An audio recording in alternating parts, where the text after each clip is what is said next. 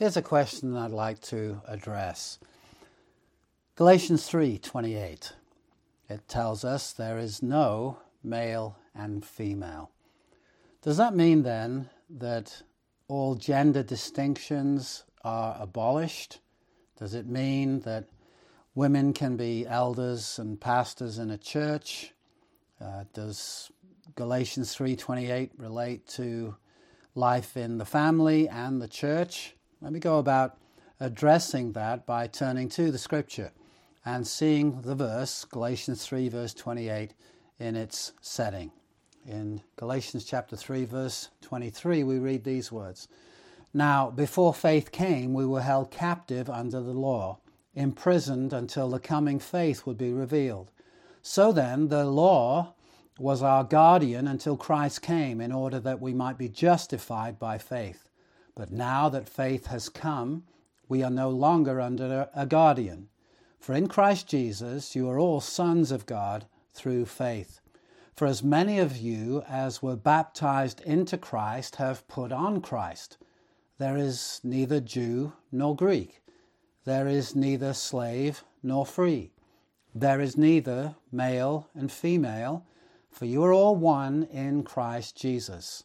And if you are Christ's, then you are Abraham's offspring, heirs according to promise." Galatians 3 verse 28 again, "There is neither Jew nor Greek, there is neither slave nor free, there is no male and female, for you are all one in Christ Jesus." This verse is teaching and it's setting the unity that we have in the body of Christ, the same standing before God, no matter what our race, our status in society, or even our sex.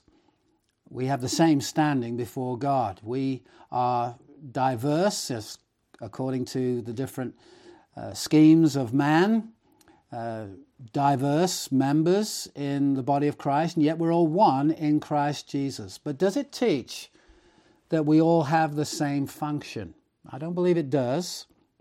I believe it's right to say that there should be no divisions, no factions in the body of Christ. Pride and superiority is banished in Christ.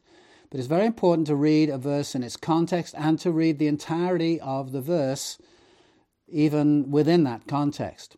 There are two schools of thought, basically, in the professing church. The egalitarian position, Egalitarian, and it relates to the word equal.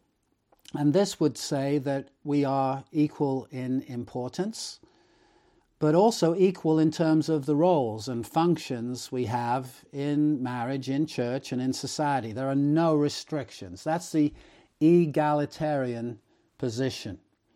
The other view, the one I hold, is the complementarian position, where we believe that man and woman are equal in dignity, equal in importance, and yet we complement each other in that we're equal but different. We have different roles. And I believe we should delight and even rejoice in those differences.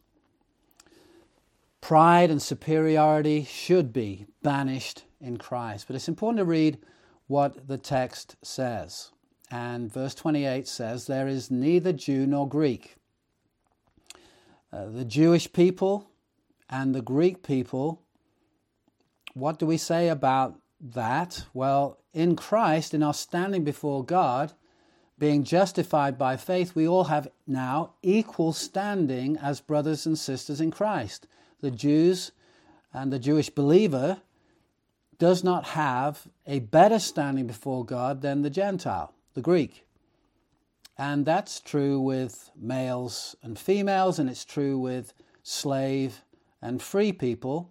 We're all one in Christ Jesus. And this is speaking to the issue of before the throne of God, because we're justified by faith, we're one body in Christ, we're equal in value, equal in dignity.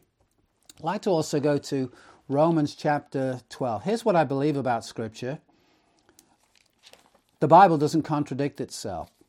And so to take a position that would mean we have to negate clear teachings found elsewhere in the Scripture means we've got the wrong understanding. The Bible doesn't contradict itself because the Bible has one author who is not in confusion. Even when we are, he is not. And in Romans chapter 12, verse 4, we read these words by the Apostle Paul again. For as in one body we have many members, and the members do not all have the same function, so we, though many, are one body in Christ, and individually members one of another. Here again is the principle I'm drawing out. We have the same standing, we're one in Christ, but not everybody has the same function. Not every member has the same function. That's true in our physical bodies. The eye doesn't do what the ear does, and we don't need to elaborate on that. The hand doesn't do what the mouth does. So, I don't believe that Galatians 3:28 is teaching that all the members are the same, but there is unity despite our differences. The Jew remains a Jew. The Greek remains a Greek. But their standing before God is equal. We're one in Christ Jesus. Elsewhere in the New Testament, husbands are called upon to act as husbands. They're never told, now, because of what Christ has done, you can forget that you're a husband. No, husbands, here's the instruction, the command, love your wives as Christ loves the church. God never says, forget you're a husband now, all of that's abolished, because male and female is abolished in Christ. No, marriage is between a man and a woman. Let's take the position to its logical conclusion of the egalitarian. If manhood and womanhood had been abolished in Christ, Paul would be contradicting himself elsewhere when in Ephesians 5 he says, husbands are head of the wife, as Christ is head of the church. That is not abolished in Christ. That is not abolished.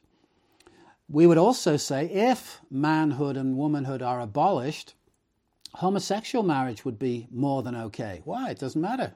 It's all abolished in Christ. There's no male and female now. But as you read Romans 1, 26 to 27, when you read 1 Corinthians 6, verse 9, when you read 1 Timothy 1, verse 10, you see that homosexuality is not endorsed in the New Testament, far from it. It's an abomination. So, I don't believe, as we take the Bible as a whole and the New Testament as a whole, Galatians 3:28, I don't believe it abolishes different genders as identification or their roles. Let me state it very, very clearly. Men and women are equal in dignity. All goes back to the book of Genesis. Adam and Eve, both were made in the image of God. They're equal in dignity. And neither one is inferior to the other. But they're not identical. Their functions are not the same.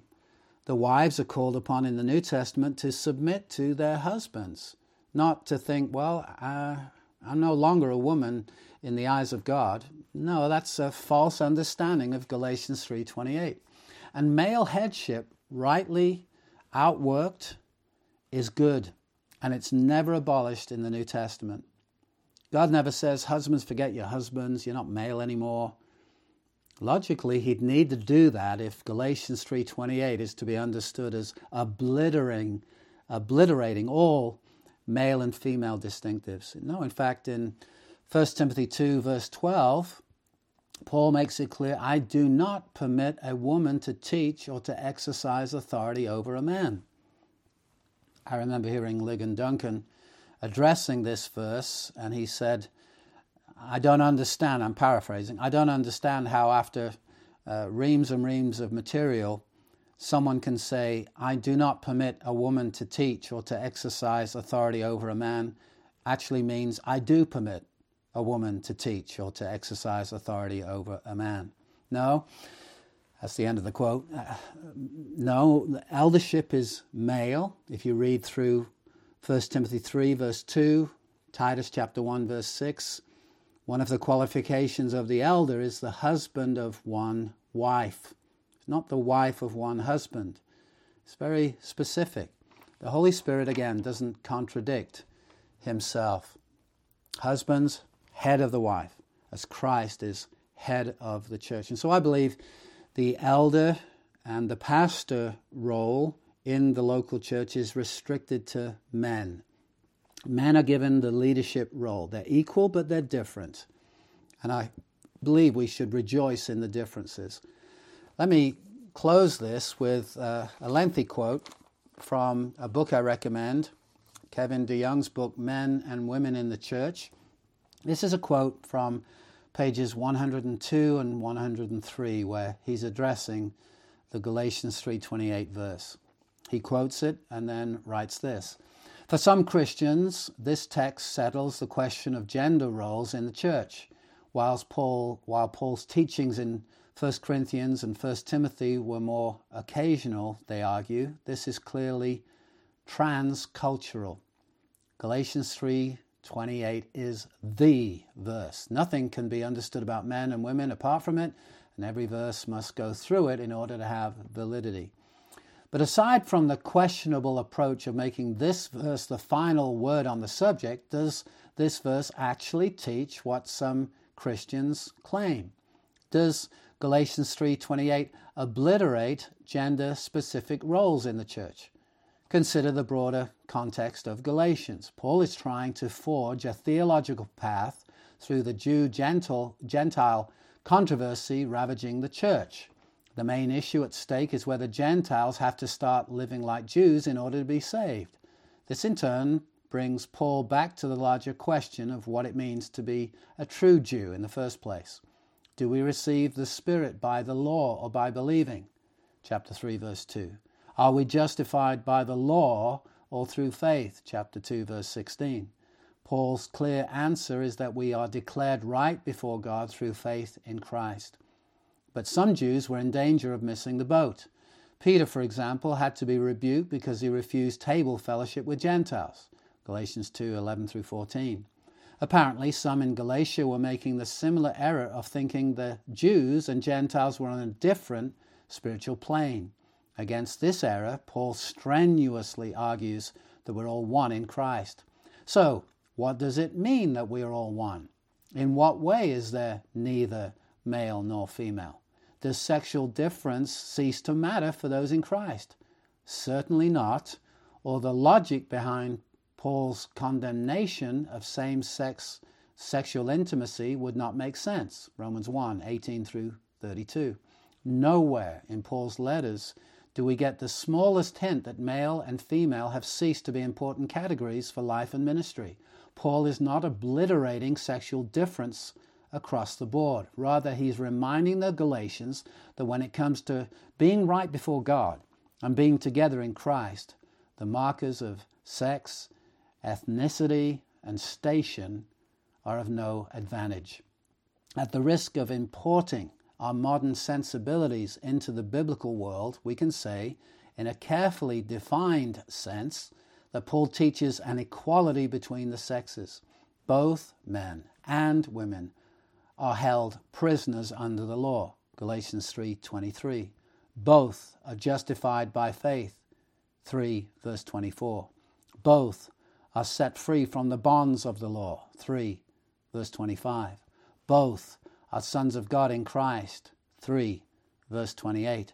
Both are clothed in Christ. 3 verse 27. And both belong to Christ as heirs according to the promise. Paul's point is not that sexual maleness and femaleness are abolished in Christ, but that sexual difference neither gets one closer to God nor makes one farther from him. Let me close with a reading of the text again. Verse 28 of Galatians 3, there is neither Jew nor Greek, there is neither slave nor free. As you read through the New Testament, God gives words to masters and slaves. And one thing he never says to the slave is, you're not a slave anymore. Just act like you own the place. No, submit to your masters as to the Lord. Again, these things are not abolished. And that's the context for the next phrase, there is neither male and female. Paul is not negating the fact that there is a male and female difference, but that male and female gender does not hamper our relationship with God. We are one in Christ Jesus with equal value and on the same plane in the sight of God. You're all one in Christ Jesus. That's true for the Jew and the Gentile, the slave and the free, the male and the female. You're all one in Christ Jesus. Different roles still to play in the home and in the church. But according to Galatians 3:28, rightly interpreted, none of these things, none of our race, status, or sex, nothing of those kinds enter into our relationship with God. We have the same standing before God because of the person of Jesus Christ, his person, and his work for us.